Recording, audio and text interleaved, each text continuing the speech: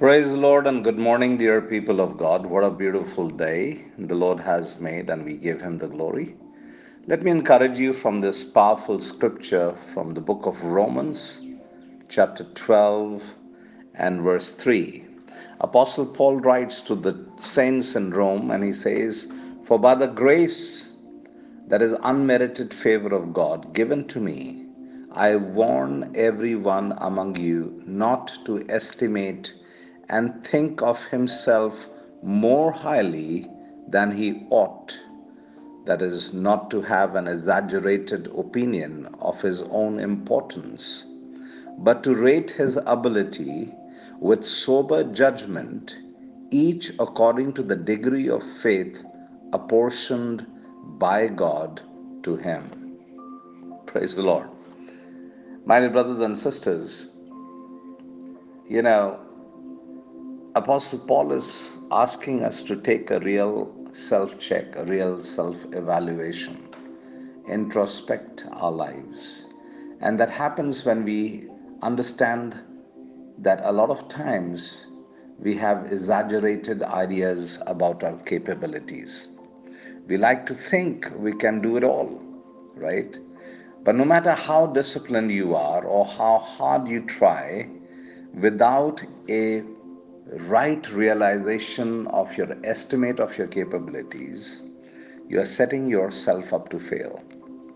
I like what John Ortberg says. He says, willpower is finite. You don't get separate stockpiles for different areas. That's why a long list of New Year's resolutions is almost certainly doomed.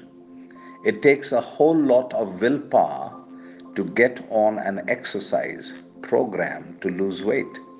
If you add on the list, get on a budget, keep your office clean, and read all kinds of, self help books every week, you set yourself up for failure.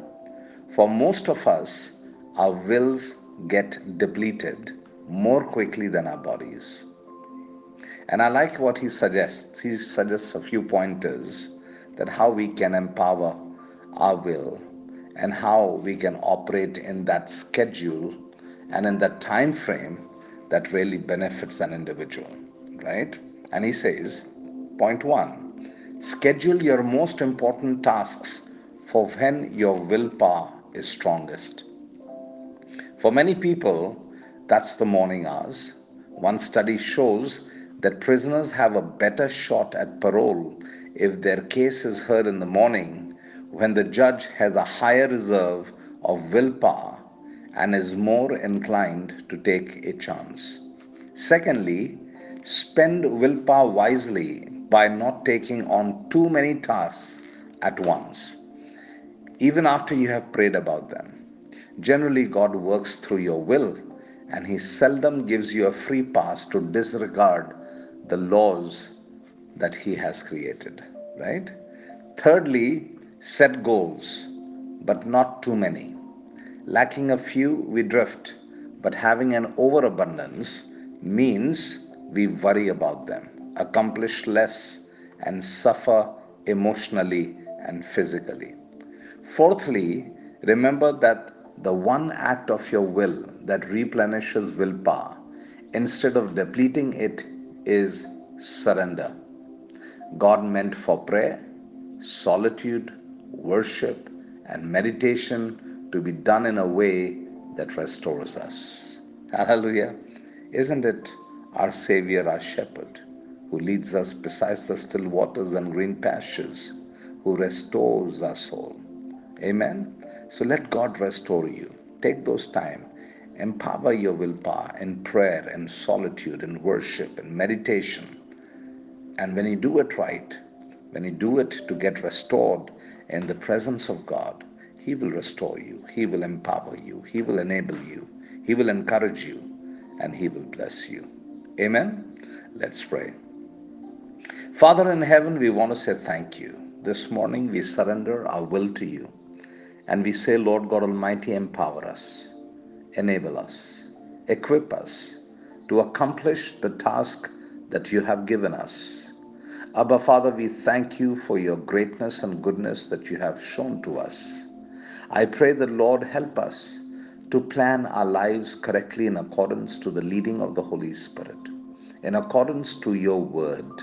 And I pray that, Lord, will be aligned to the vision that you have given to us and the purpose that you have given to us, that we will run with that vision and the purpose that you have given in our lives, that we'll accomplish all that you have desired us to accomplish.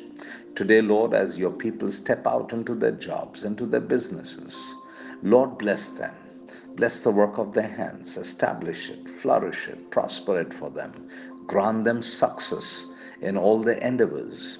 I also pray for the ones who are sick in our midst, O Father. We take authority over every sickness and we command that sickness to depart in Jesus' name. For by your wounds and by your stripes we were healed and made whole. I thank you, Lord, and I give you the praise. I speak your blessings upon your flock, upon your people. They are your heritage. They are the sheep of your pasture. You will lead them and guide them and bless them and uphold them with your right righteous hand. We thank you for your loving kindness and tender mercies, and we give you the glory. In Jesus' most holy, mighty, and matchless name we pray. Amen and amen. God bless you, dear people of God. Have a great day ahead of you, a fantabulous weekend, and I remind you that do not miss the house of God this week. Fellowship with the saints and be blessed worshiping Christ. God bless you and bye for now.